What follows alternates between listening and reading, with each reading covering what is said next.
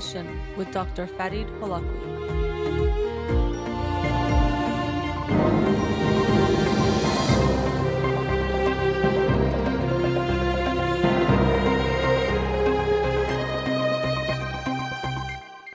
Good afternoon and welcome to In Session with Dr. Farid Holakwi.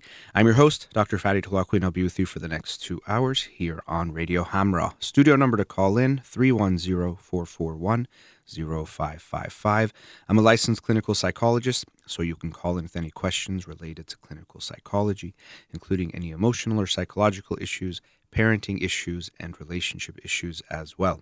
You can also follow me on Twitter or Instagram, or like my page on Facebook to get updates on the show, or suggest topics or books for the program, and the shows are uploaded at the end of each week to my SoundCloud page and free podcast on iTunes. Again, the studio number 310-441-0555. Just another reminder, the cruise is happening March 9th. We're very excited about it. There's going to be entertainment with DJ Alex and other performers, as well as many professionals who will be sharing their expertise related to things like business development and networking. And I'll be doing several seminars and question and answer sessions on the cruise. That's March 9th through the 12th, going to Ensenada, Mexico. And you can contact Commercial Travel. Go to my social media where you'll have their contact information there and get more information. But hope to see you there this March 9th through the 12th. Announcing the book of the week again for this week. It is Sway, The Irresistible Pull of Irrational Behavior by Ori and Ram Brafman, who are actually brothers. I didn't know when I bought the book.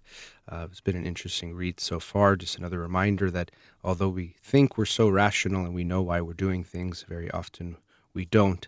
And there's lots of pulls towards doing things in an irrational way. But I'll talk about that book in more detail on Monday night's show. Wanted to start today talking about another aspect of identity. Last week I talked a bit about sexual identity to start the show on Wednesday. But today I wanted to talk more about cultural, ethnic, and racial identity. And in a way, those three terms can overlap. And I won't get into great detail because I'm also not an expert on exactly what those mean specifically, but we use them interchangeably at time. Generally speaking, we use race more as a idea of biology, but even this is not quite clear what that means, but generally that's what they refer to as more biology. And ethnicity comes more from someone's culture. So someone might be white or Caucasian, but then they can be Scottish. And then someone else can be English as their ethnicity, but their race would still be white.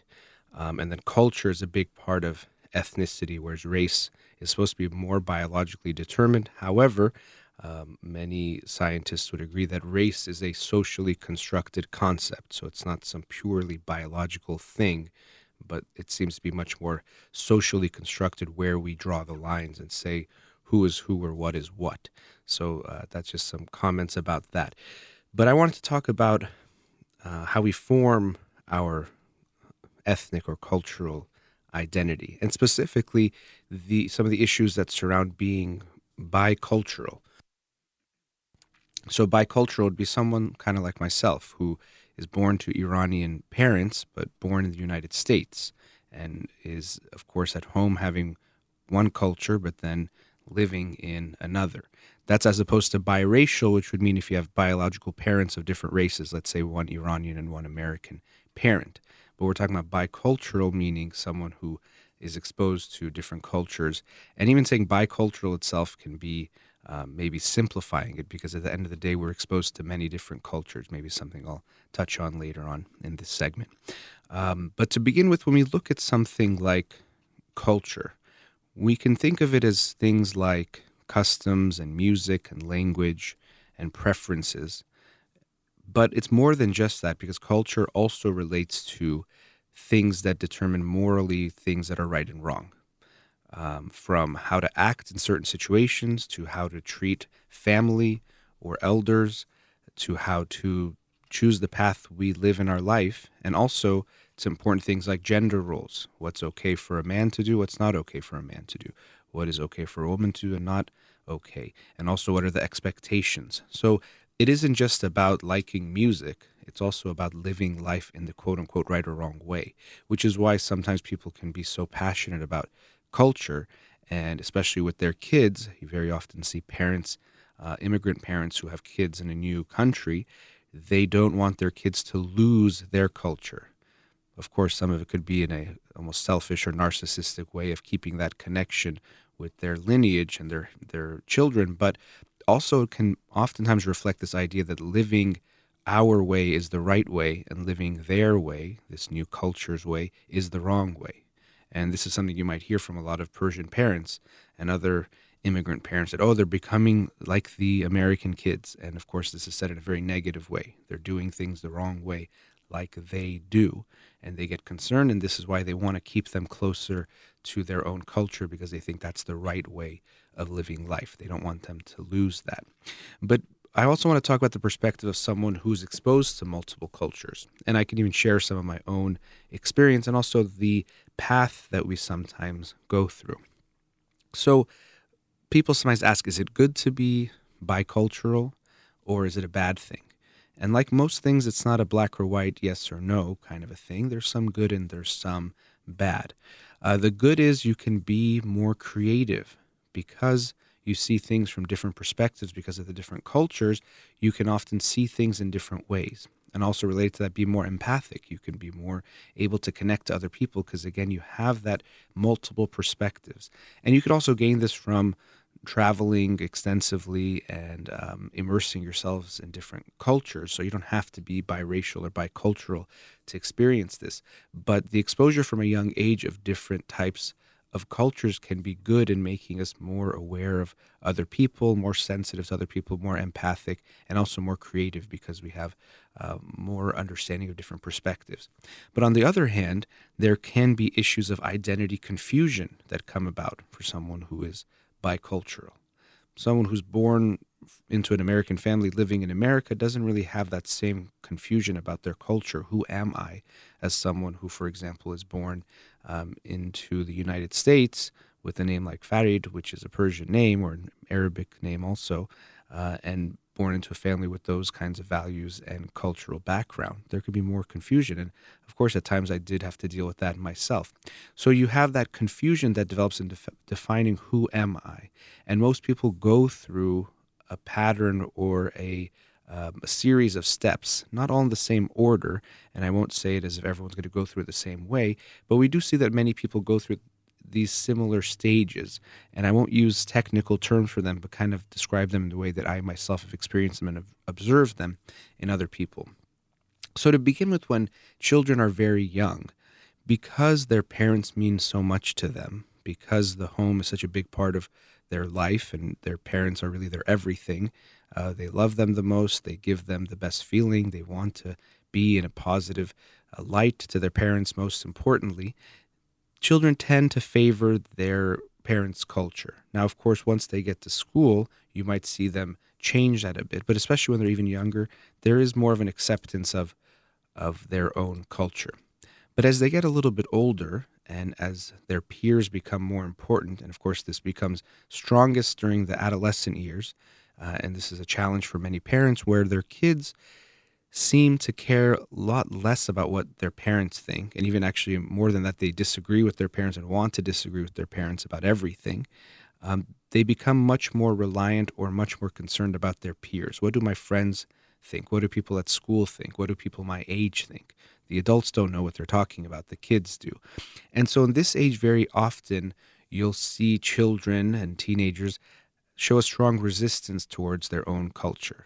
You know, Persian things, for example, become so uncool. Oh my gosh, Persian music, turn that off. Or even you'll see a strong resistance to speaking the language. So a lot of parents have this issue of, you know, my kid would talk to me in Farsi and answer in Farsi all the time. Now, if we speak to her in Farsi, she won't even answer. She won't even respond to us, and she won't say a word in that language, and they're so shocked. But your child is going through this transition and figuring out who they are, and they're embracing the native culture of where they're living and rejecting their own cultural heritage or their own past in this process. And of course, for a lot of parents, this can create a lot of anger and resistance, and they might fight against it and try to force their kid to love their culture and speak again the language and love the music and whatever else it might be. But usually this is faced with strong resistance. And what I always advise parents is to give your kid the space to explore this. They have to figure out their identity. You can't hammer into them identity. They have to choose it and realize it for themselves. So very often you'll see in this adolescent transitional period, this resistance and going away from that culture that they grew up in and embracing the American culture. And this is very common and in some ways can be healthy to a degree. What I sometimes also tell parents when they say, how do I get my kids to be more Persian? How do I get them to love the culture more and be more engaged and more involved in the culture? I let them know we have to recognize that your children understanding and knowing the culture they're living in better is much more likely to make them successful than holding on to their past culture. Yes, they can still embrace that and have that, but they need to really immerse themselves in the culture they're living in. That's their life now. And actually, that's why the kids adjust a lot better than the parents do. And they can be more successful because they can relate better. They can understand the culture. They acculturate more smoothly, more quickly. And because of that, they can be more successful. So don't hold them back by saying you have to hold on to these old beliefs or culture. Let them embrace what's there. So during this period, an adolescent, a teenager, and even a young adult, it's not that everyone, again, is going to go through it at the same time or even go through it at all, but they're going to be a lot more interested and involved in the host culture. So I'm just going to keep saying American, imagining someone like me, an Iranian American who was born to Iranian parents, but born here in the United States or came here at a very young age. But then very often, and this is something I know I myself experienced, they start to come back to their cultural heritage. They start to recognize the good in it and connect to it more. Once they've gone through this period of finding themselves and immersing themselves in that American culture. And I've noticed that in myself. As I got older, Persian music sounded better to me than it did when I was a teenager. Or even speaking the language, or even poetry. Sometimes I wouldn't fully understand it, but there'd be something beautiful about it. And I found myself coming more towards the Persian culture, being more ready to embrace it and integrate it into who I am. And then ultimately that's the goal, and that's what ends up happening is some level of integration, where you find who you are between these two cultures. And that's, again, what can be hard for someone who's bicultural, who is, for example, Iranian American, is figuring out who I am. And something that they often experience is they don't quite feel like they belong to the American culture. And very often they'll let them know they don't belong. So they'll get discrimination, or they'll be made fun of, or they'll be told that they're somehow different. And then they don't also totally belong with the Iranians, who are very Iranian, and they feel somewhere in between in this no man's land where no one really gets them and they don't relate to anyone. Of course, ideally, they sometimes find other people in the similar position, other Iranian Americans who are somewhere stuck in between. But this is where it becomes difficult to figure out, who am I? Am I Iranian? Am I American? If I'm in between, what does that mean? How do I blend that together? And this is the struggle or the challenge that people who are bicultural have to experience, figuring out who they are.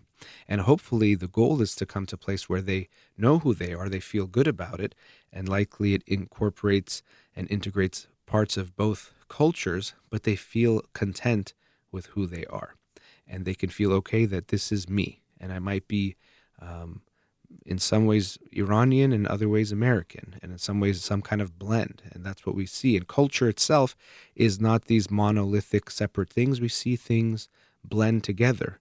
And you see this in art all the time, where you'll hear now Persian music that has a hip-hop influence or Spanish influence or other types of influences, and they create a new type of music or culture. That culture is constantly evolving. And so people who are bicultural oftentimes have a blend between those cultures that is something new. That's not purely Iranian, not purely American, but something in between. But what I also want to say, as I mentioned earlier to the parents, is when you see your kids going through this, just like any part of their identity, your job isn't to push them or force them to a certain way because you think it's right, or you even think you know it's right. You're supposed to allow them to go through their own experiences to find who they are. And if you see them in these, late childhood, early teenage years, resisting the culture or the language or the music or whatever it is, and you find yourself really upset about it and scared about that, first of all, ask yourself why. But secondly, figure out that it's part of their process and you have to let them go through it. Okay, they're going away now, but there likely will be a time they come back. And you can't push them away or pull them back. You have to let them go through that process on their own to find who they are and figure out who they are. And many people, just like me, will go through this experience of, in those years, feeling a resistance towards this cultural heritage that they have and somehow think it's uncool or they don't want to be a part of it. But then later on come back to it and see the beauty of it and want to incorporate it into their life. But if you try to force it down their throat, you're more than likely to push them away, and maybe they never will come back to it. They'll always have this negative feeling about that. So let them go through that process. Identity is something that you can't force someone. Each person is left to their own to figure out who they are on their own time and in their own way.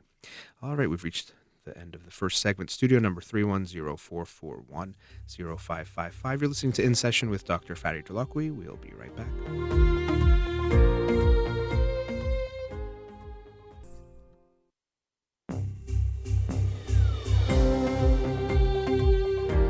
Welcome back. Studio number 310-441-0555. Let's go to a caller. Radio Hamra, you're on the air. Hello. Yes, hi, you're on the air.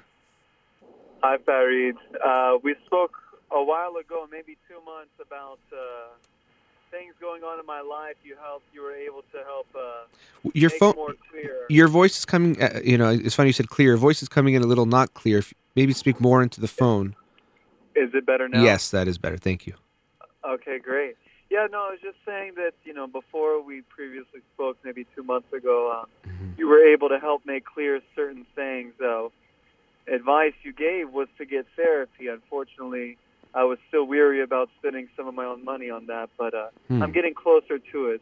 Maybe a couple more free sessions with you, and I can step into that realm. But, well, I hope you will. And, I might have mentioned it last time. And what I do on the air, of course, is similar to therapy in some ways, but also different from the experience you would have in therapy. Now, I know you said you called a few months ago, and I do remember a bit about what you said, but also just for me and the listeners will, in a way, start from scratch so that people can understand what's going on and know what's happening and not have to assume they remember from last time. So tell me a bit about what's going on, if you have any questions now or where you're at now and what you want to do. Yeah, sure. No, it was in regards to this American girl that I was seeing that, some of the family and my father weren't too happy about, but being half, Iranian, half American, the American side was all for it. In fact, she came to our Christmas, and I was able to introduce her to my mother and that side, and things were great. But as usual, there's an internal conflict with me about committing and, pursuing something more substantial with her. It hasn't really left, but I've kind of kept that negative at bay because there's so many good things happening, from us being together. So I guess at the end, right now things are good, and I've been ignoring the bad a little more, and haven't really asked for influence, from the family or my father. Just like you said, I said I'm a little indecisive, and I put decisions to those closer around me to help avoid making a choice for myself. So that insight really helps. Okay, with not good. just the girl, but others. Okay, well, good. I'm glad you're trying to listen to yourself a little bit more. There's lots of reasons we can be indecisive, but just to get a little bit more background, how old are you? How old is she? And how long have you guys been dating? Right. She is 6 years older than me. I'm 28, so she's 33, 34. When I'm angry, she's 34. When I'm not, she's 32, 33. But she's, regular white girl from Oklahoma, lives in Texas. Met her at a cafe, and we're friends for 2.5 years, and we started seeing each other since last January. That's right. I'm kind of remembering more of it, that you guys were friends for a while. And how long have you guys been in a relationship? For about a year. 1 year. Okay. And I know you said you're trying to avoid maybe facing some of the issues of your indecisiveness about the future, but the relationship is ongoing, and I'm wondering, does she put a pressure on you for what she wants?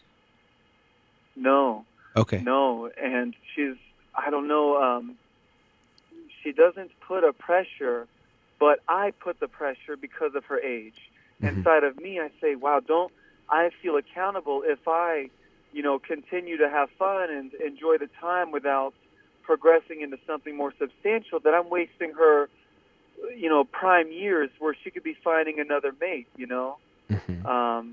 And being able to use her time wisely. But, I mentioned those things to her, and she cries, gets upset, and says, I don't want to lose you. And then I'm like, all right, well, we'll just, keep doing what we're doing. Well, Um, I mean, I think it's good that you bring it up, but it doesn't seem like the conversation really addressed the issue you brought up. It seems like you both might be avoiding facing the reality. Now, if she says, I don't want to have kids and I'm okay staying in this casual relationship with you, or by she casual, wants them. she She wants does. kids. Yeah, I do too. I mean, I want kids as well. I'm not in a rush, but, with her, I kind of feel maybe a little indirect pressure because of the age. Yeah. Well, I mean, which I understand that pressure you're feeling, and you're trying to be open with her, but I do have the concern, as I was just saying, that you guys are both avoiding what's happening, which is the reality. Yes, you don't want to lose each other. Breaking up is painful, and we don't want to say goodbye. And it's not that you guys for sure have to, but we have to make sure we don't say, well, because of the pain of the breakup, let's keep doing something that might not be the best for us, especially with her. Hmm. Her situation, yeah, at 34, of course, she can have kids for a while, although it gets riskier and riskier as she gets older. And so Yeah. there is an actual window that we're talking about, time frame that she has to think about, and just avoiding it because she doesn't want to lose you might not, to me, doesn't make sense in the logical sense. It could put you guys in a bad place, and your guilt might continue to grow. I think it's important for you guys to talk about it, because if you are very upfront with her and she says, this is what I want, then you can recognize that, okay, she's knows what she's bargaining for. But I kind of feel the way you described it, that your conversation with her was, okay, maybe we do need to break up, but let's not, because it's going to be painful. Well, I'll tell you, it is a very gray area, and to just go out and not to say it's bad to say, oh, we want kids. Okay, we both know we do. We both want marriage, with each other. It's very possible.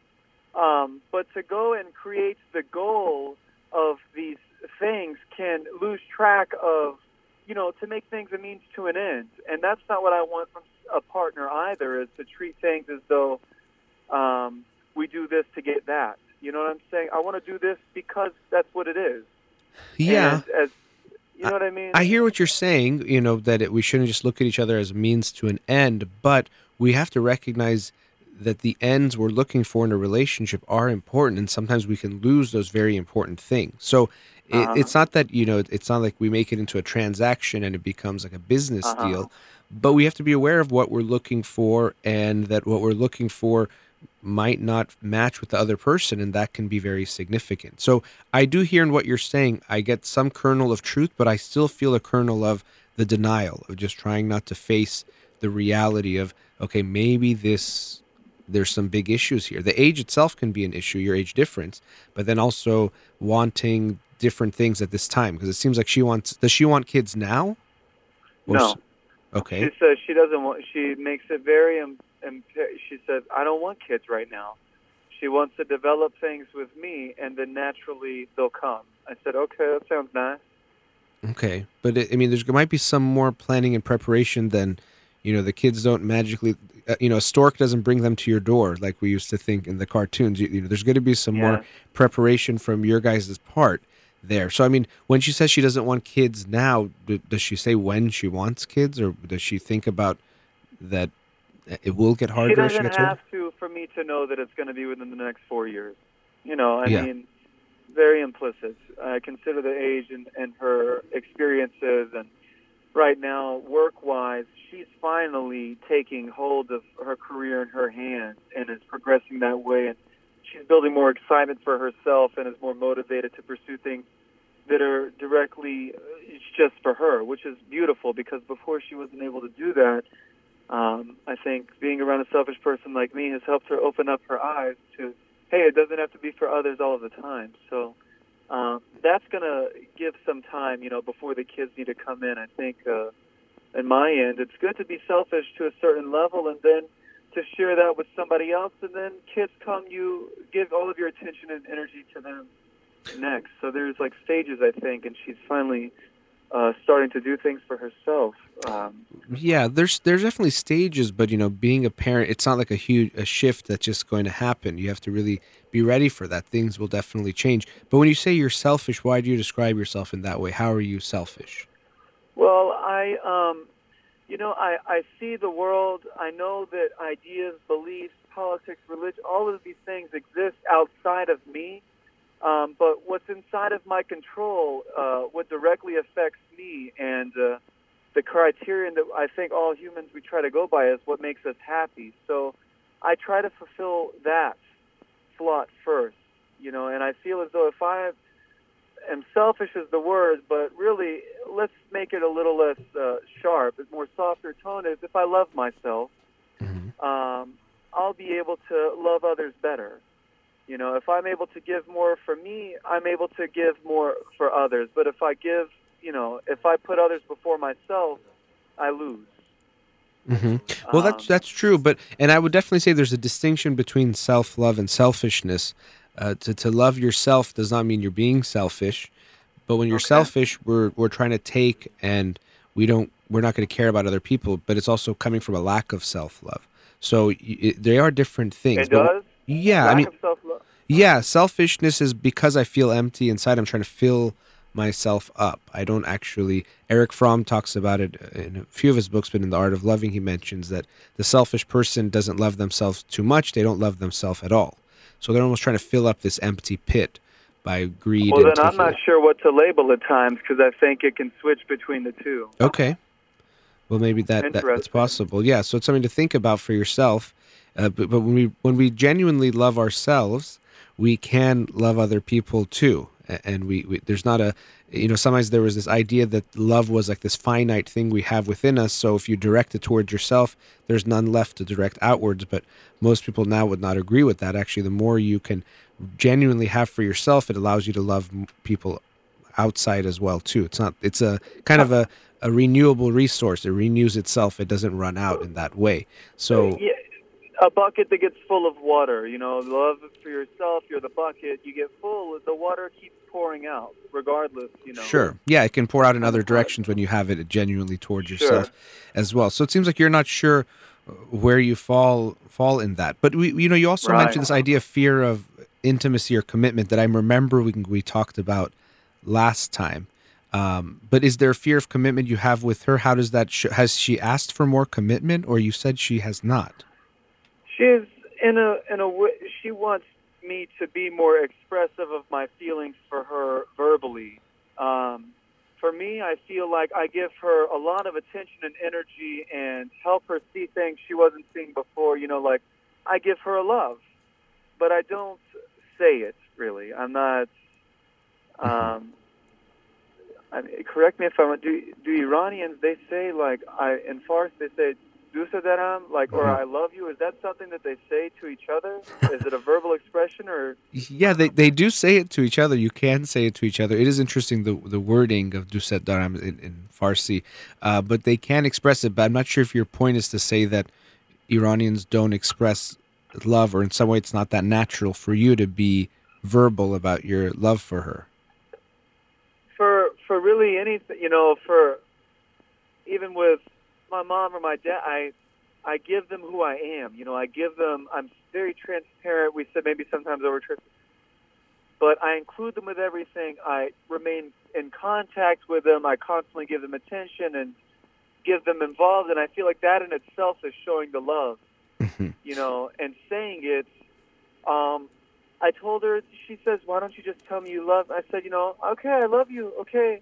Almost like I have to just get it out. Yeah, that's not probably not going to fulfill what she's asking for when you say it the way I just heard it. Yeah, now you're bringing up a few issues that are important related to love and how we show love and how a person feels love, and I want to continue with you. So hang on line. Let's talk after the break, okay? Okay. Okay. All right. Studio number 310-441-0555. We'll be right back.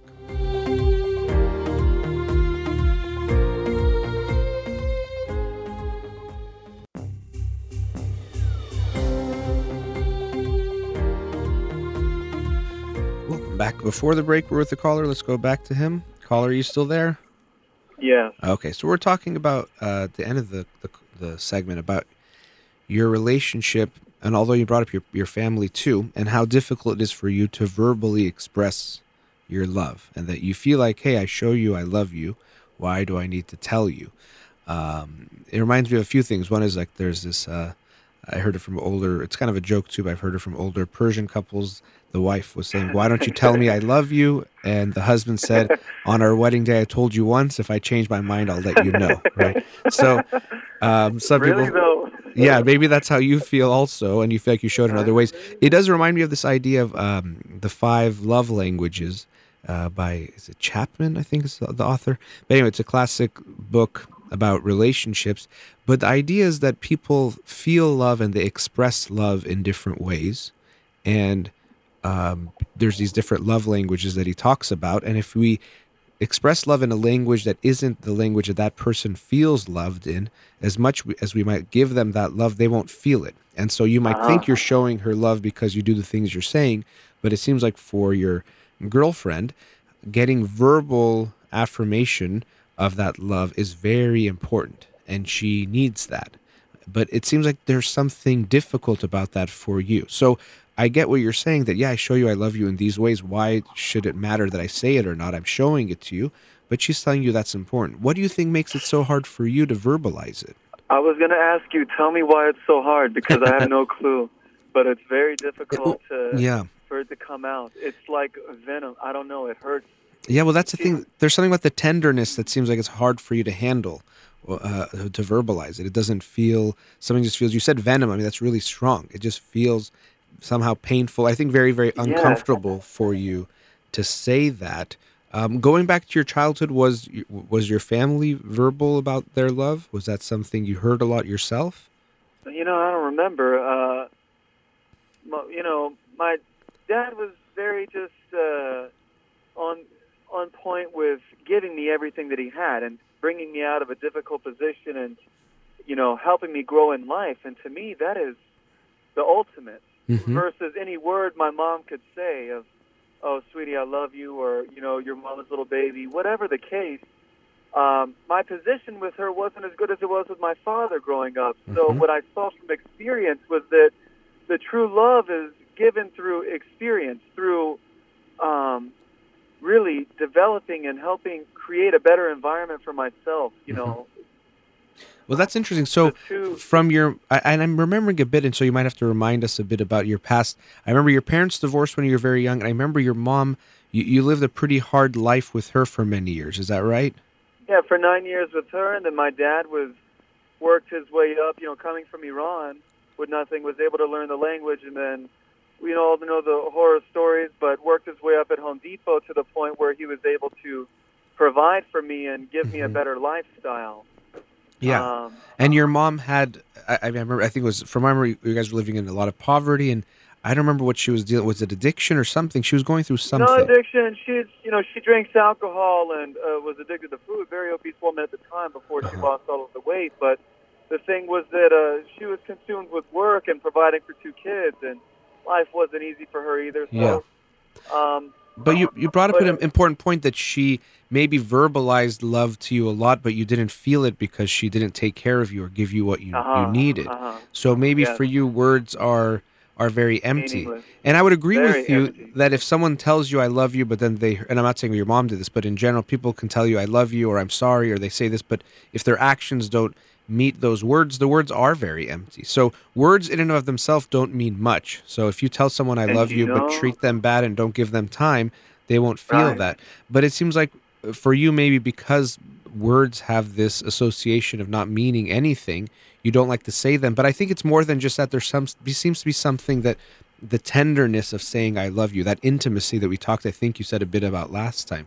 It's hard for you to get intimate in that way and just express I love you and sit with those words. It makes you feel too uncomfortable.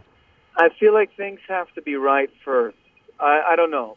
With Emily, if she tells me she loves me, I know she really means it. She says it with her heart, in her eyes and in the way she says it.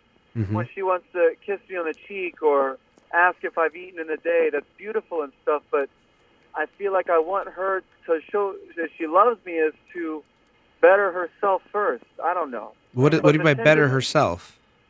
With the with her health, with her career, with filling in the holes that she has right now that show that she's unhappy. She's very happy when she gives, but when it comes to herself, she would neglect for a lot of times in her life. Okay, you mentioned her health. What's happening with her health?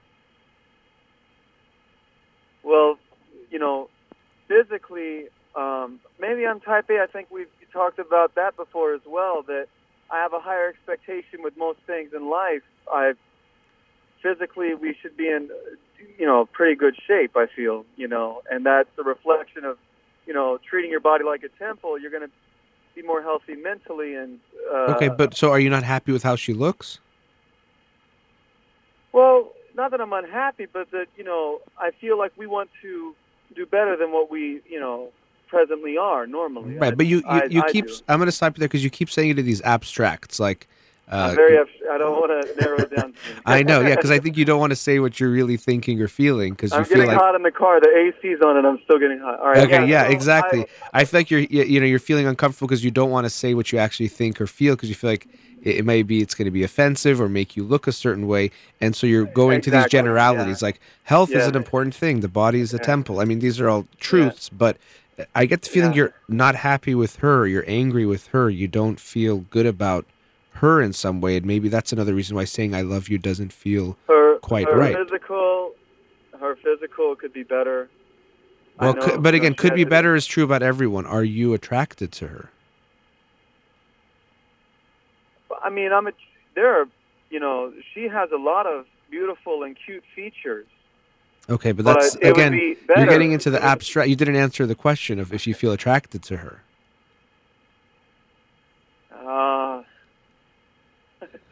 I don't know how to answer. Well, I mean, there's a 3-letter answer that tends to be okay, which is yes, but it seems like that's not how you feel. I'm not saying say it unless you feel it, but, there seems to be a lot in the way of you even feeling good about her, feeling good about the relationship, so... I could understand you not wanting to say I love you or say those things because you don't feel them.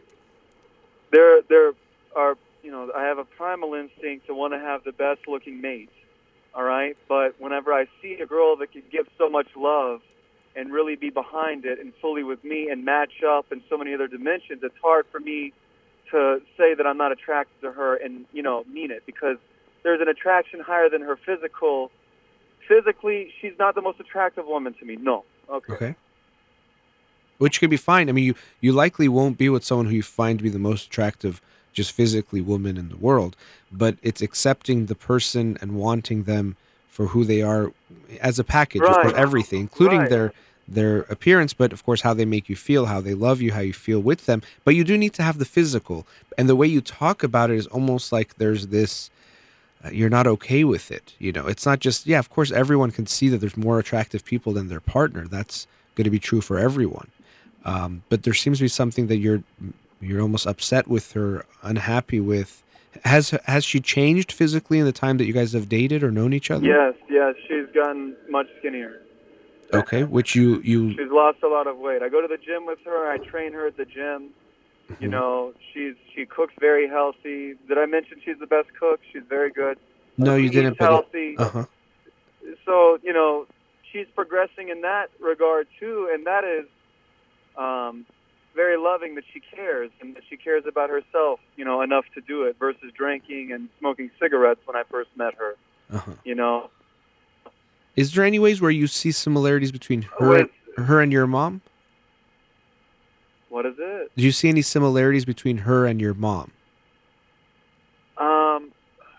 When she gets angry, for sure, yes. Okay. But when not, I don't know. It's hard for me to narrow it down. I don't know. Okay. The highest quality my mother has is a loyalty. I've never seen a woman more loyal, to stick by family, thick and thin. But with Emily, I guess it could be around that too. very loyal person. Okay. There does seem to be, and even in how you talked about her, and we talked about the high standard, like a perfectionism, and with that a judgmentalness that comes with it of just, and maybe you likely turned that into yourself too. But the way you talk about her, I feel like there's a strong judgmentalness, like, well, she should do this, she should do that. Why isn't she doing more of this? I am. All right. Yeah, I am. What does that mean? Well, I mean, it means a lot of things. It means, like I said, you're going to do that to yourself too. But Yeah, I do all the time. yeah, and then that perfectionism, when you put it onto your partner, it's going to be a lot of judgment, and then it seems like you at times can become disappointed with her, or in a way. Yes, I set her up to fail. Yeah, right. I mean, She said that to me last night. yeah. I said, "What did you say to me?" No, I'm sorry. Go ahead. No, that's okay. But it just seems like you put her, you put that judgment on her, and then of course you feel like, why would I say I love you to you? You don't feel it that much because you kind of talk down to her in a way. Yeah. I mean, does that feel true to you, that you see her in a way less than you? At times, yes. Okay. Well, that's going to be a problem. And I feel, you mentioned you yourself can feel that you're selfish at times. And I'm seeing a little bit of that in how you talk. There's this feeling of being better than, which usually does come from a place of somehow deeper feeling less than, which is what you'd have to address. But that's what I feel like when you're, talking to her, there's this feeling of she's not as good as me. And so it's harder for you probably to verbalize how you feel about her, to say I love you so much, because you're not sure you feel that. Yeah, nailing it, yeah. So I mean, that's what I think is important in the way you're feeling, and so she wants to hear "I love you," and those words, your mouth can make those words, but you don't feel them, and so you don't say them to her. And this is why I was saying about going to therapy, and I know you're saying you don't want to spend your own money on it, and I enjoy these free sessions that. What's that? I mean, I need it, yeah. Yeah, I mean, I think, even you're talking about bettering yourself about telling her, but this would be a way to better yourself, to work on yourself. And it's not going to be easy, so I understand many people resist going to therapy. But the way I remember you talked about your parents last time, you've touched on it this time, I remember your childhood being very painful, and there was a lot of just not easy things to deal with that clearly have affected you as they affect anyone. And I think you're bringing that into this relationship. And the fear of closeness is there. You saw the divorce at a very young age, but your mom was going through so much that you probably had mixed feelings towards her. And you don't feel good about getting close to someone. It doesn't feel safe. And even when you talk, I do feel like there's this bubble around you. Like you're talking to me, you're communicating, we're connecting at some level, but I still feel some bubble there that you're almost protecting yourself. And so we're going to have, you're going to have to go in there and it's going to be difficult, but start to see where are those pains and those wounds that make you want to protect yourself from getting close to someone and allowing that to happen. So, give me something to take away for now. I mean, I see now what you're saying about to be tender. The issue with that is caused by me feeling superior, and that comes from an insecurity versus underneath it all. So what is the route to get out of that? Well, that route, that's the big route, which takes a long time, and that's where the therapy would come in. It's not going to be something, I could tell you anytime you start to judge her, to try to stop yourself and think about yourself and what you can improve on rather than judging her. Not to judge yourself, but to take that away. But it seems like it's happening on a deeper unconscious level. And I think part of it is almost, it's easier to devalue her because then you don't have to love her as much or get as close to her. Yeah. So it's all part of a bigger kind of plan, unconscious plan or strategy that is protecting you or keeping you safe in the way that you feel comfortable, but it's creating the situation you're in. And she's going to feel frustrated. I get the feeling that she feels it when you think you're better than her or if you put her down. But she has hope. She has hope that I come out of it. That's why she stays. Yeah, but I think that's not, that's concerning for me. And like I said, the way she brought up the issues and you said she was crying about what's going on and I don't want to lose you. Okay, it seemed to me like you guys said, I don't want to deal with the pain of a breakup, so forget it. Let's not talk about the issues. But you guys have to talk about what's going on, the future. And I know you said, have a relationship and see what comes of it, but that's kind of taking I want to feel good right now and I don't want to think about the pain of the future, rather than saying, hey, we got to be realistic and look at what we've got, where we're going. if this makes sense. So that's why I get it's easy for you to intellectualize. My guess is also your childhood was very difficult, and you got very good at living in your own head and daydreaming or going to other places. And so I can see you being you're very intelligent, but at the same time, you're very good at escaping reality. So you can find a way intellectually to think about things in a way that gets you away from whatever it is you're dealing with, which gets you into trouble because you don't always face what's going on right in front of you. That sounds very smart, and I would have to agree because I get it. Yeah. My concern now is the actions to take to come back to reality and to not escape and to be, just to be and not in my head as much. Yeah. Well, I mean, that's I'm saying, and we talked about it last time, and I would encourage you again. Therapy is a lot about facing yourself.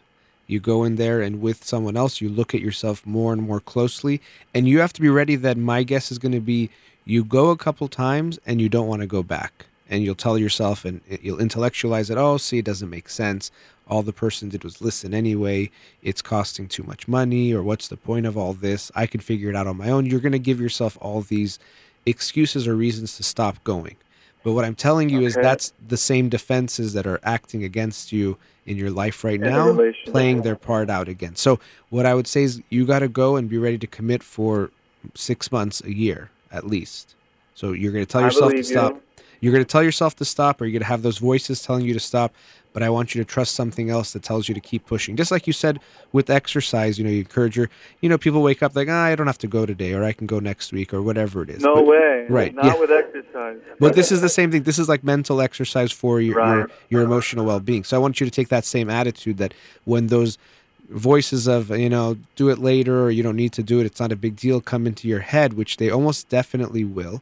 I want you to be ready to fight against those and say, no, this is for my overall well-being. It's not going to feel good right now, but have faith that it can make you feel better in the long term.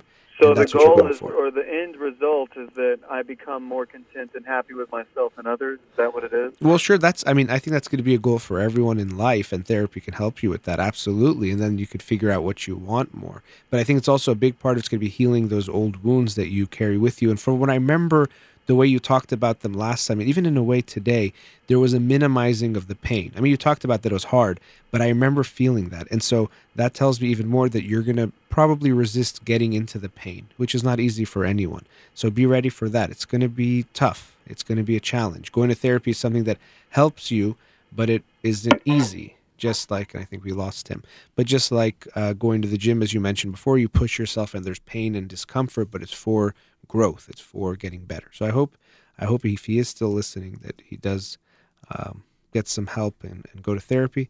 But either way, we appreciate him calling, and it's time for a commercial break anyway, so we'll go to that. Again, our studio number 310-441-0555. You're listening to In Session with Dr. Farid Holakwi. We'll be right back.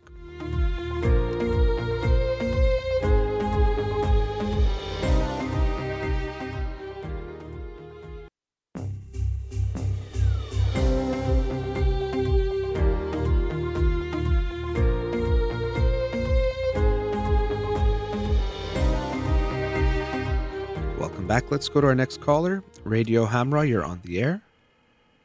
Hello. Yes, hi.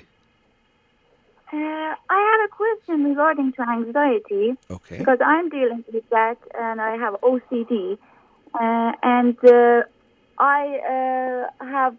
going to have some cognitive behavioral therapy, and also my doctor said that my body doesn't produce so much serotonin. And I lose that little amount very fast. So he said probably for the rest of my life, I have to take medications for having normal level of serotonin. But now I'm taking medications. My cognitive sessions are maybe in about 2 weeks, next 2 weeks. And the medication that I'm taking, it's not anti-anxiety, it's only sertraline. Is it antidepressant? Yes, or something like that. You said it's called sertraline?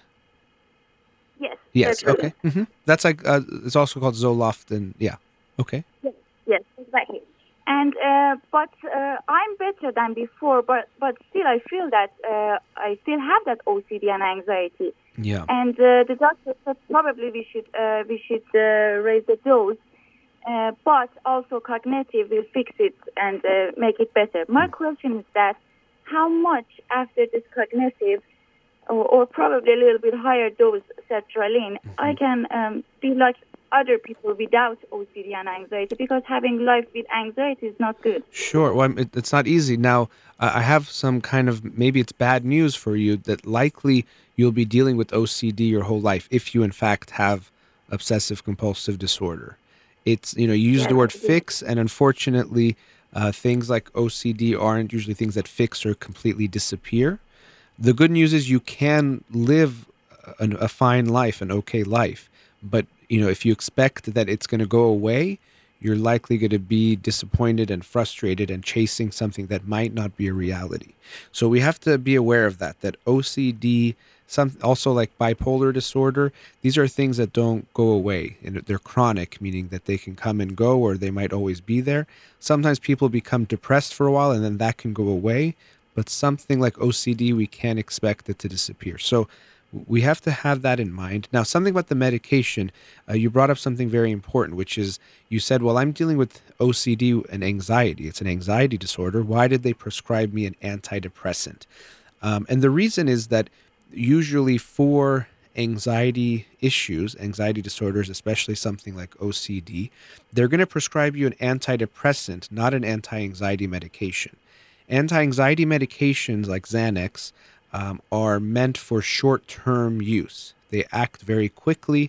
They're supposed to be taken either for a short period of time or here and there when someone is, let's say, having a panic attack or experiencing severe anxiety, but they're not meant for long-term consistent use, and they actually can be abused and you can become addicted to them. But when you have something like OCD, actually they prescribe you an antidepressant, which can help with making things a little bit less intense as far as the obsessions go, or overall helping you with the OCD. So as far as your medication goes, I'm not a psychiatrist to tell you what to take, but as far as I understand about the medications, it makes sense that they put you on an antidepressant rather than an anti-anxiety medication. Now, as far as what to expect with your treatment, one thing I would definitely make sure is that you make sure that whoever you see for therapy is someone who has experience treating obsessive compulsive disorder, because the treatment needed for that is different than most types of talk therapy. So a general therapist who deals with lots of issues is not likely going to be ready to treat you for OCD. You want to make sure you're with someone who really knows OCD treatment and is aware of your diagnosis and is going to focus on that. Here in Los Angeles, I know Dr. Tabassum Vahidi is very good at dealing with OCD and has gotten training and has lots of experience with it. And so I often refer people to her because of that. So that's something I want to make sure you're aware of. Is your psychologist or your therapist someone who has experience and is going to treat you for OCD? Do you know about that? Actually, yes, because I don't have only one doctor. There is one general psychologist that I go and talk to him whenever I want. Yeah. And also, I have a team, a group for cognitive behavioral therapy, which is going to have a lot of sessions, which is going to be a lot of sessions with them, with that team, because they said that you need to work with this team for behavioral therapy, cognitive. Okay. And it's not only one doctor. But my question is that what is the root of this OCD? Because I heard from your father that anxiety is a problem which is very common, but it has a solution. Mm-hmm. Well, anxiety, sorry, go ahead. Did you? Okay, I thought you wanted to add to that. Yeah, I'll comment on what you said. Anxiety, in a way, I could say it has a solution, but to me, if someone has high anxiety as a child, they probably aren't going to have very low anxiety ever. They can manage their anxiety, but things like anxiety don't just disappear completely. And especially OCD is even a more, in a way, severe type of anxiety. And I don't want to say you never can get past it, and no one ever has. They maybe have. But from my own research and talking to different people, OCD is not something that completely goes away. So you likely, again, will be at some level dealing with it for the rest of your life, but you can definitely get it under control and manage it and deal with it in a way where it won't be interfering with your life so much. It's kind of a lifelong type of a thing. I don't want to say as make a comparison to diabetes, but I just make that comparison so you recognize no one with diabetes can say, well, now I figured it out, I don't need it anymore, or I got it completely under control.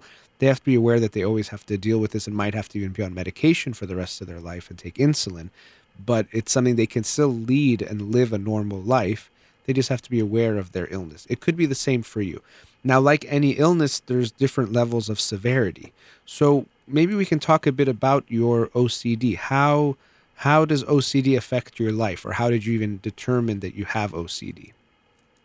Well, I remember since I was 7 or 8, now I know that since that age I have this OCD. I have more or less all the symptoms: intrusive thoughts, rituals, before it was counting, more or less many symptoms as can be involved. And sometimes I was functional in my life, but I always had anxiety, stress. Sometimes I was aware of it, sometimes no. But when I went to first 6 years ago, when I went to a psychologist and I started taking medication, I felt much better and my life changed a lot. So I didn't want to get rid of my medication, so I continued for 6 years, and then I immigrated and moved to another country. So I was thinking maybe now I'm okay and I don't need to take this medication. So by a wrong decision, I stopped, and all the symptoms came back. So again, I started, and it affects my life a lot when it is in its severe period. I'm not functional. I'm not functional at all. Yeah, it's a very it can be very debilitating. Sorry? I quit my job. I couldn't continue. For example, I can tell you that for a very, very not strange OCD reason, I quit my job because I couldn't use the toilet. Yeah, I mean, that's the thing. Real OCD can be very debilitating. And like a lot of mental illnesses, people sometimes use those words. Like if someone is kind of clean, they say, oh, he's so OCD. But the real illness is something very difficult, and it could be debilitating. It could, like you're saying, affecting jobs, relationships. People can have a hard time leaving the home because of rituals and different things. It can be really tough. And, what you experience is in a way related to what I was saying before. I know you had the hope that, okay, maybe I've gotten over it or I've gotten past it. But what we understand about OCD is that it's not something that disappears. It's likely something that for the rest of your life, unfortunately, but we have to accept the reality, but that you'll have to deal with your whole life. And maybe medication your whole life might be necessary. I won't say for sure, but I want you to be aware that what a lot of people do with psychiatric medication is they start taking it and then they feel better and they say, oh, I don't think I need the medication anymore. But they don't realize that it's the medication that's helping them feel better.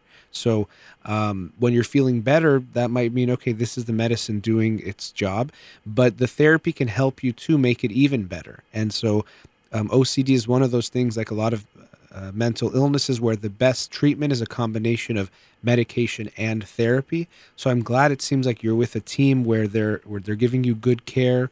You have the psychiatry, you have many different therapists involved, and that's great. And I'm glad you're taking it seriously. And I want you to accept that likely treatment is going to have to be a part of your life for the rest of your life. And the idea of I'm going to get past this or get over it because anxiety is something there's a solution to it. With OCD, I wouldn't see it in that way.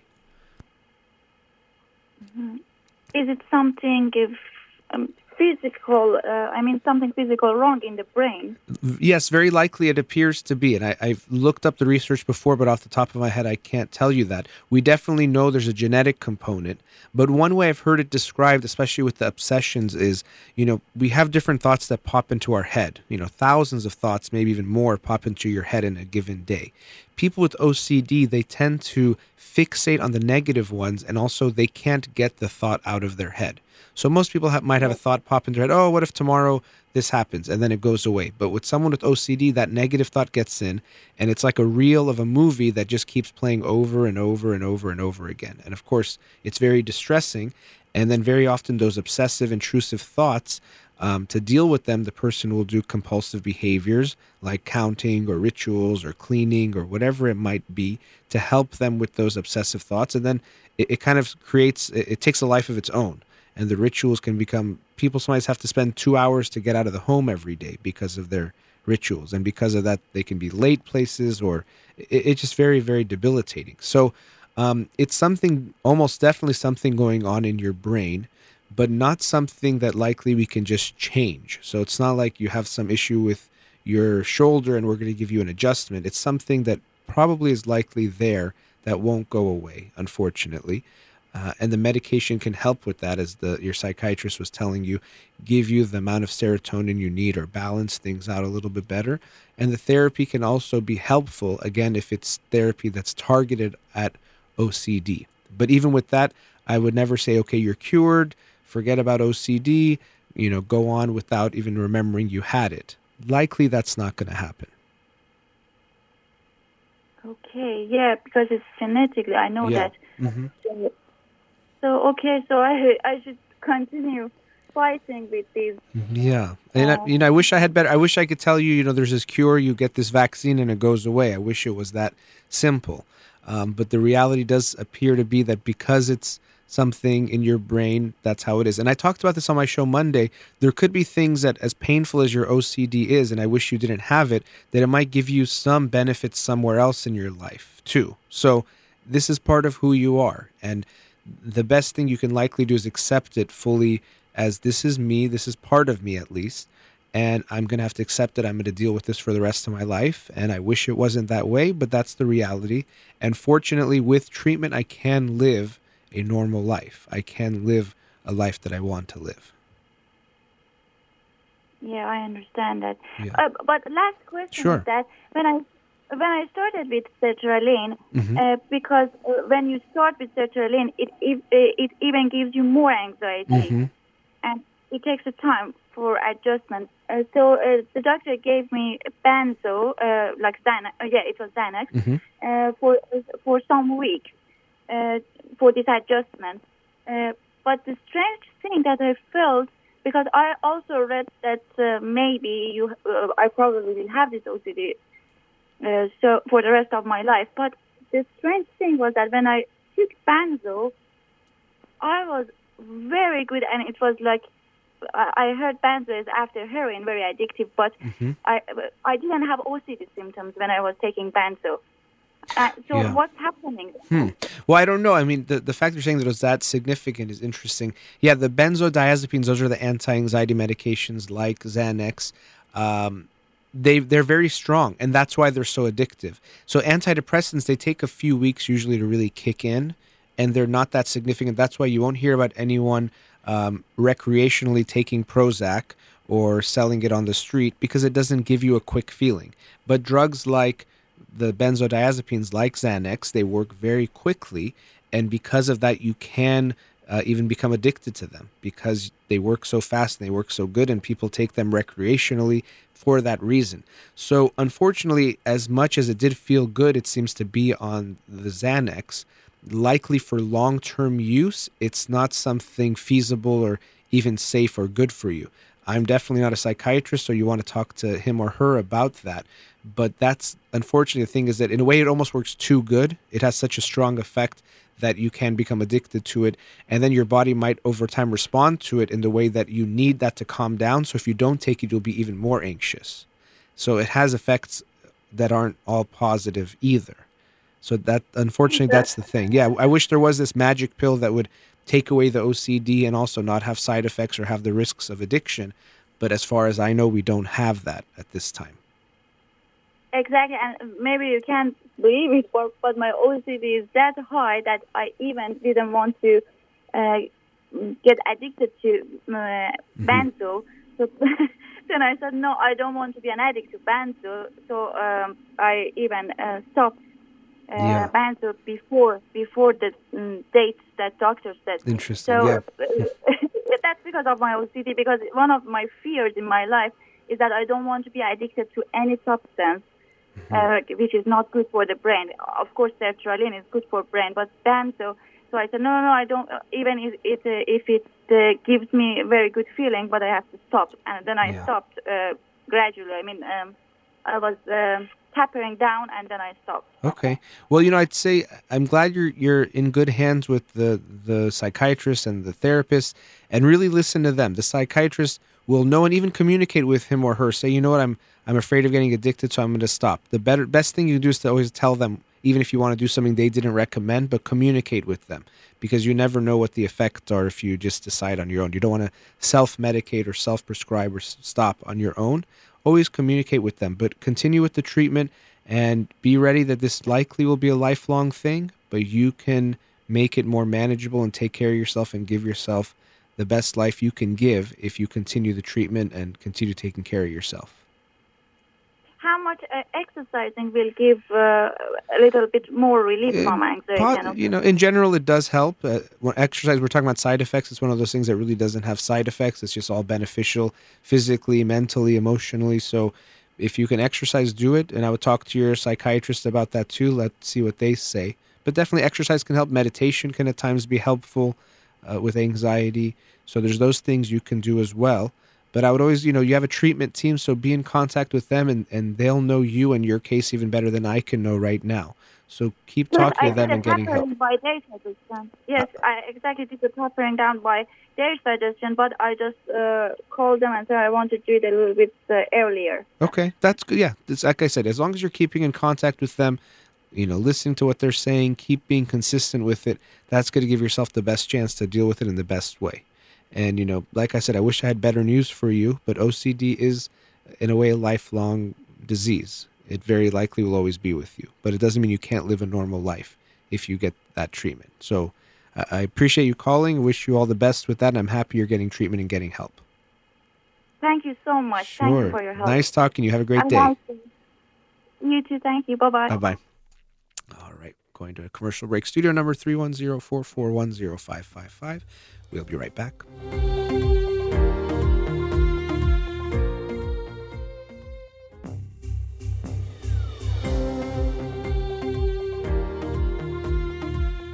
Welcome back. Let's go to another caller. Radio Hamra, you're on the air?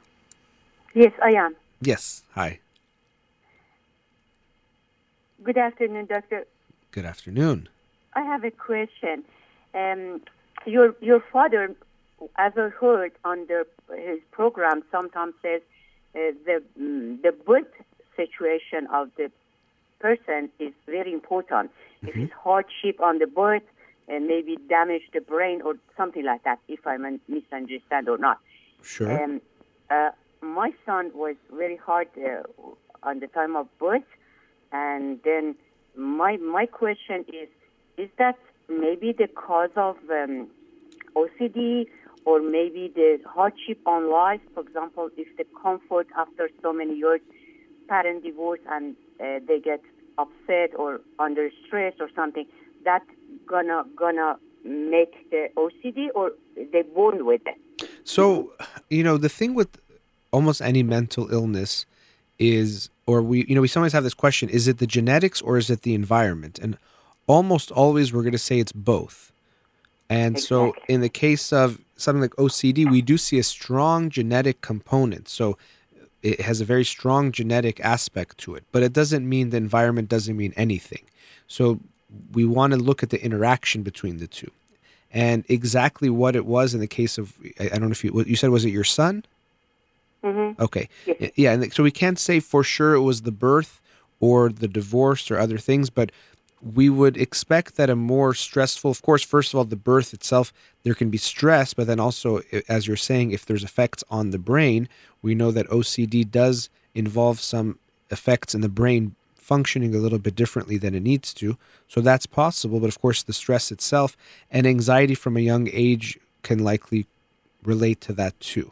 So it's not purely genetic, meaning that there's an OCD gene that for sure turns on, just like with schizophrenia. We know there's a big genetic component, but we know that the environment also matters. So it's going to be an interaction between those two things. It's hard to say exactly what the cause was. Exactly, doctor. Let me repeat what I understand. Sure. You mean if somebody doesn't have genetically that problem with OCD or bipolar or something, the environment couldn't make it happen.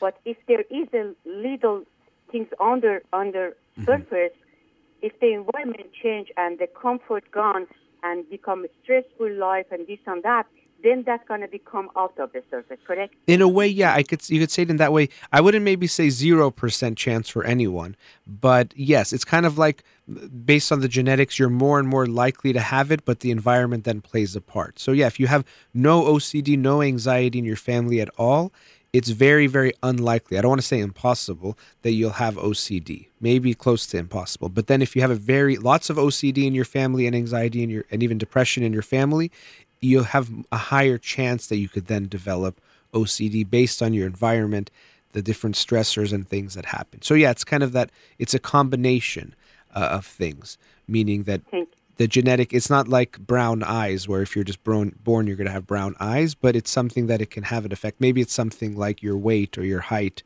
that there are some factors, maybe weight more than height, where the environment plays a big part too.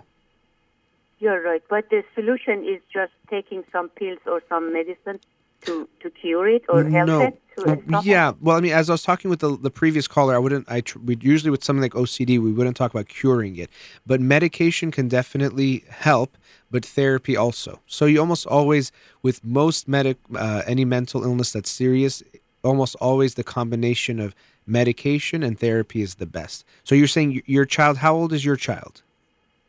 It's 38. Okay, 38. So yes, for him, then definitely therapy and medication would be the best bet. Is he getting treatment? No. Okay. But how to bring it up? It's very hard to bring it up that you need help. Yeah. Well, that's always the difficult conversation, and many people, they talk to me. Now, someone with OCD, if they genuinely have it, the OCD is going to be causing them pain and distress and discomfort in their life that they recognize. Sometimes people talk about OCD and OCPD, obsessive compulsive personality disorder. People with obsessive compulsive personality disorder, they can feel very okay with it. And they're people that they can be very obsessed with rules and keeping things in a certain way and cleanliness and order. And they actually like their OCPD. But people with OCD, they don't like it at all. It's torturous, it's suffering. So if your son genuinely has it, then likely he doesn't feel good about it. And if that's the case, what I'd recommend is rather than telling him you have problems, you need help, I would try to connect with him at his pain. So if he says, gosh, it's so hard, I did this, or I keep thinking about this and I can't get it out of my mind, you would say that sounds so difficult, or that must be so painful. You know, I was wondering if you thought maybe there could be help for you, or if you'd wanted to get help because you deserve that help, because you're in so much pain. So let me ask you this. What makes you think your son has OCD? He just clean right. It's every time he's home, he's just cleaning.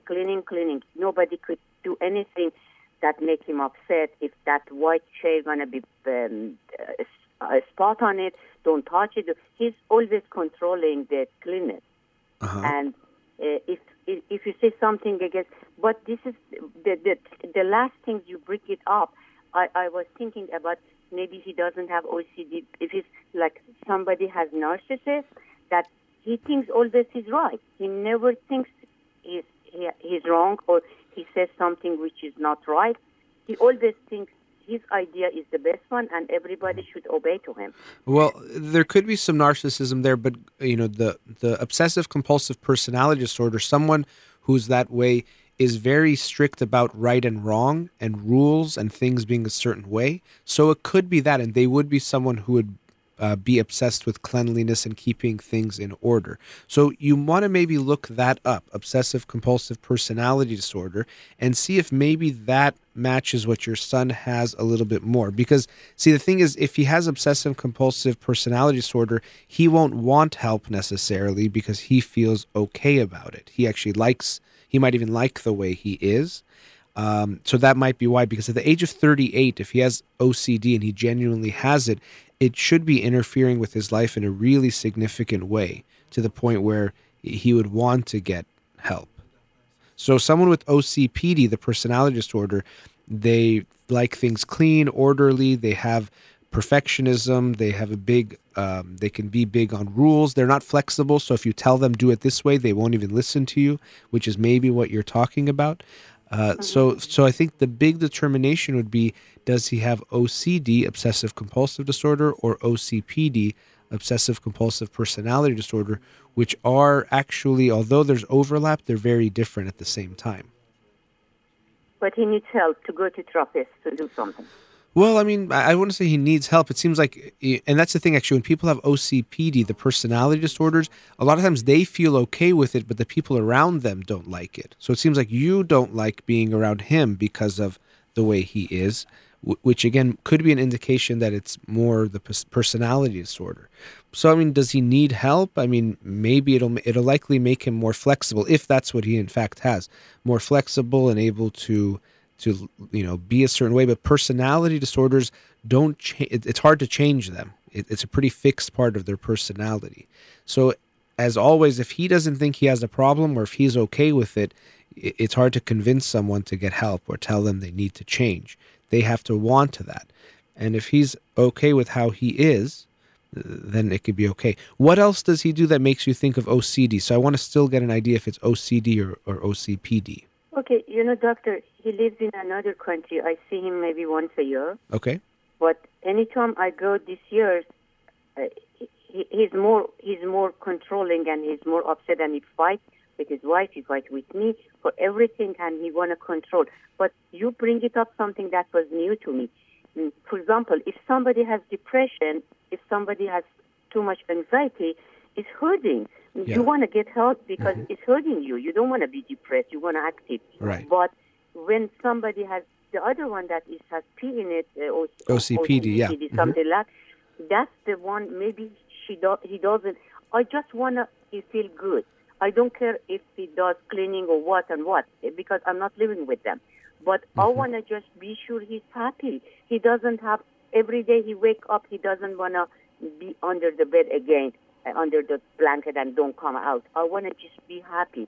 If that person with that personality disorder feels good and feels like everybody's submissive to him and he's the boss of the home, I'm okay with that. It's not my life. Yeah, it's not your life. I wouldn't be so okay with it, but you're right. I mean, at the end of the day, if he's feeling okay, first of all, he's not going to want to get help. Now, his wife might not be happy and they might have marital issues. That's something else, and that's something for them to deal with, and that would be important. But did you say he is that depressed, or you were just saying, for example, if someone is that depressed? No, he's not. He's okay. not depressed. Yeah.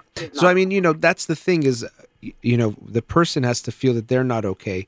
And if it is OCPD, and I'd recommend that you look it up online to read more about it and see if you feel like that fits your son, he's not going to feel distressed about it. But like I said, the people around him might not like it. And that's usually the case with a lot of personality disorders. So just to use the terms, we talk about OCPD as being ego syntonic at times, meaning it feels okay for the person, but then OCPD is ego dystonic, meaning it doesn't feel good for the person. They don't like dealing with it.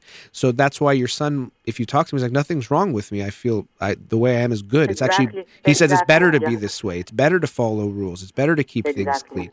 Whereas someone with OCD, they are really suffering with it. They don't know what to do. Every day can be like a nightmare for them because they can't leave the house. They have these horrible thoughts. It's really painful. So it could be your son is dealing with that, and especially because you don't see him that much, your observations are going to be hard to really be very precise, so we don't really know. So I would say look up OCPD, obsessive compulsive personality disorder, see if that's what he's dealing with. But like I said, it could affect his marriage in a very negative way. And that's something that if that's up to them. Again, it's not for you to intervene or decide anything, but you can see if that's an issue, and hopefully they would get help if that is the case. But hopefully that gives you an idea of maybe what he really is dealing with. Thank you so much. Last Sure. question. Sure. The first one needs treatment with therapy or some drugs, but the second one is just the way that they like to live. Well, Is it like yes and no. OCD, the first one, if that's what you're referring to, obsessive compulsive personality disorder, yes, I would recommend, as is recommended, medication and therapy. For OCPD, therapy can be helpful and maybe even medication. But again, if the person doesn't think they have a problem, they're not going to change. So I wouldn't say you can't do anything about it, but they oftentimes don't want to change. But if he wants to change, yeah, therapy could potentially be helpful along with maybe medication. I actually don't know if they use OCPD. They use medication for OCPD. So again, it's going to be up to him. If he feels okay, he probably won't ask for help. And doctor, this happened, for example, when he was very, very unclean, when he was teenager, unclean, really. And right now, he's very, very, very clean. That difference is what happened to him that he become opposite of the one he was before. Usually personality disorders show themselves more in late adolescence, early adulthood. So I don't know exactly what happened. That is interesting. It's hard to say specifically what happened. I did look it up as we were talking. Sometimes they use antidepressants for OCPD, but that's again if he feels that it's an issue. If he feels happy with his life, he's not gonna change, and you have to just accept that. And again, he's in another country. Allow him to live his life and give him that space. But I'm glad you called. He's very active. He goes to martial art. He does all the sports. He's very active. Well, martial arts seems like something that could fit with what he's doing. He likes rules and order and maybe the discipline. But again, you got to leave him to that. But I'm glad you called because a lot of people ask about the differences between obsessive compulsive disorder and obsessive compulsive personality disorder, and it can be hard for people to tell the difference at times. So thank you so for your much. call. Thank you. Yeah, have a great day. Thank you so much. I appreciate it. Thank Bye-bye. you. Bye-bye. All right, going into our last commercial break. Studio number 310-441-0555. You're listening to In Session with Dr. Farid Holakwi. We'll be right back.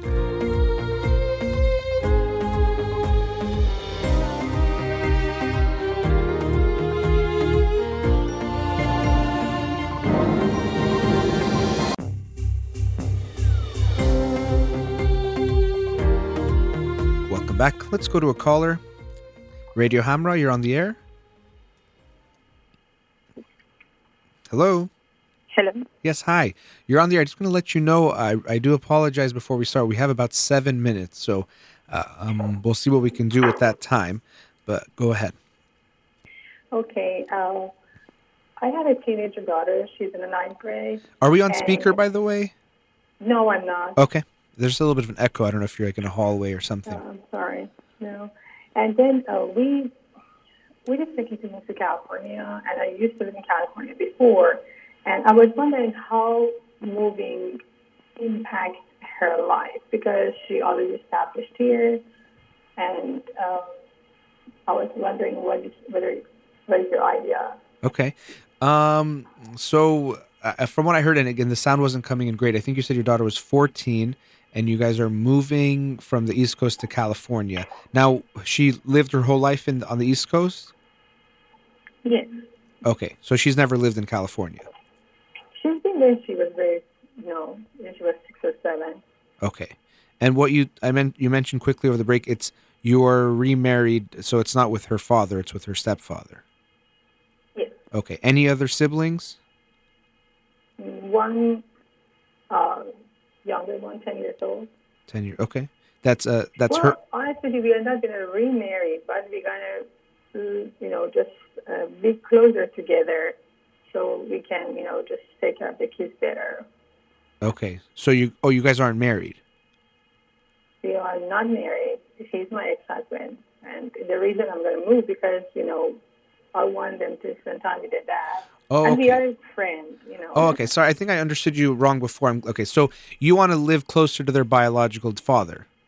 Yes. Okay. Well, that can hopefully overall be good. How is their relationship with their father?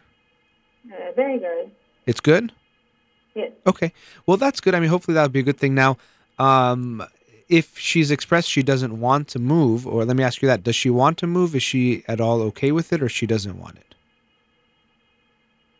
She does not want it. Okay. So that's going to be a struggle, and that puts you in a tough spot because if you force her to move, she's probably going to be angry about that. She's going to miss all her friends. She's going to miss life there and what she's used to and accustomed to. So, of course, she's going to be upset and angry about that. And so you have to be ready for that. Now, I'm not going to say don't move or move. I'm going to leave that choice to you. But if you're asking me the effect, if you're moving anyone without them wanting it, of course they're going to be unhappy. If I told you tomorrow you're moving to Minnesota, you probably wouldn't be so thrilled, even if though Minnesota could be a fine place. But if you're forced to go somewhere, you're not going to feel good. And especially at that age, 14, that's the anger is likely going to be very strong. So you have to be ready for that. And what I would say is make sure you empathize with her. And by that I mean, rather than telling her, oh, it's not a big deal, or California is great, or you should be so happy, let her know you understand that this is difficult for her, that she's upset, that she's angry. Don't deny her feelings or tell her not to be upset about it, because we can understand that. Yeah, because it's the thing that, we have a very stable life here, but regarding my job, I can get a very better job over there, and, my hours is better because I have to work 10-hour shift or 12-hour shift. Mm-hmm. Now she's teen, she wants to have a car, she wants to go places for herself. She's very social. She's in every, club at her high school. And, she's thanks God, she's very successful. But the thing is, if I get close to his dad, he can help me to raise two teens. And I was watching from the beginning that they had a good relationship with their dad. They've been friends since the divorce because I just didn't want to hurt my kids. And, but, yeah, well, yeah. So, it's, I get your situation's not an easy one. Because of her age, especially, I would make sure you have a conversation with her. The things you're telling me, make sure you explain them to her and let her have a voice in what she tells you. Like, listen to her and what she says.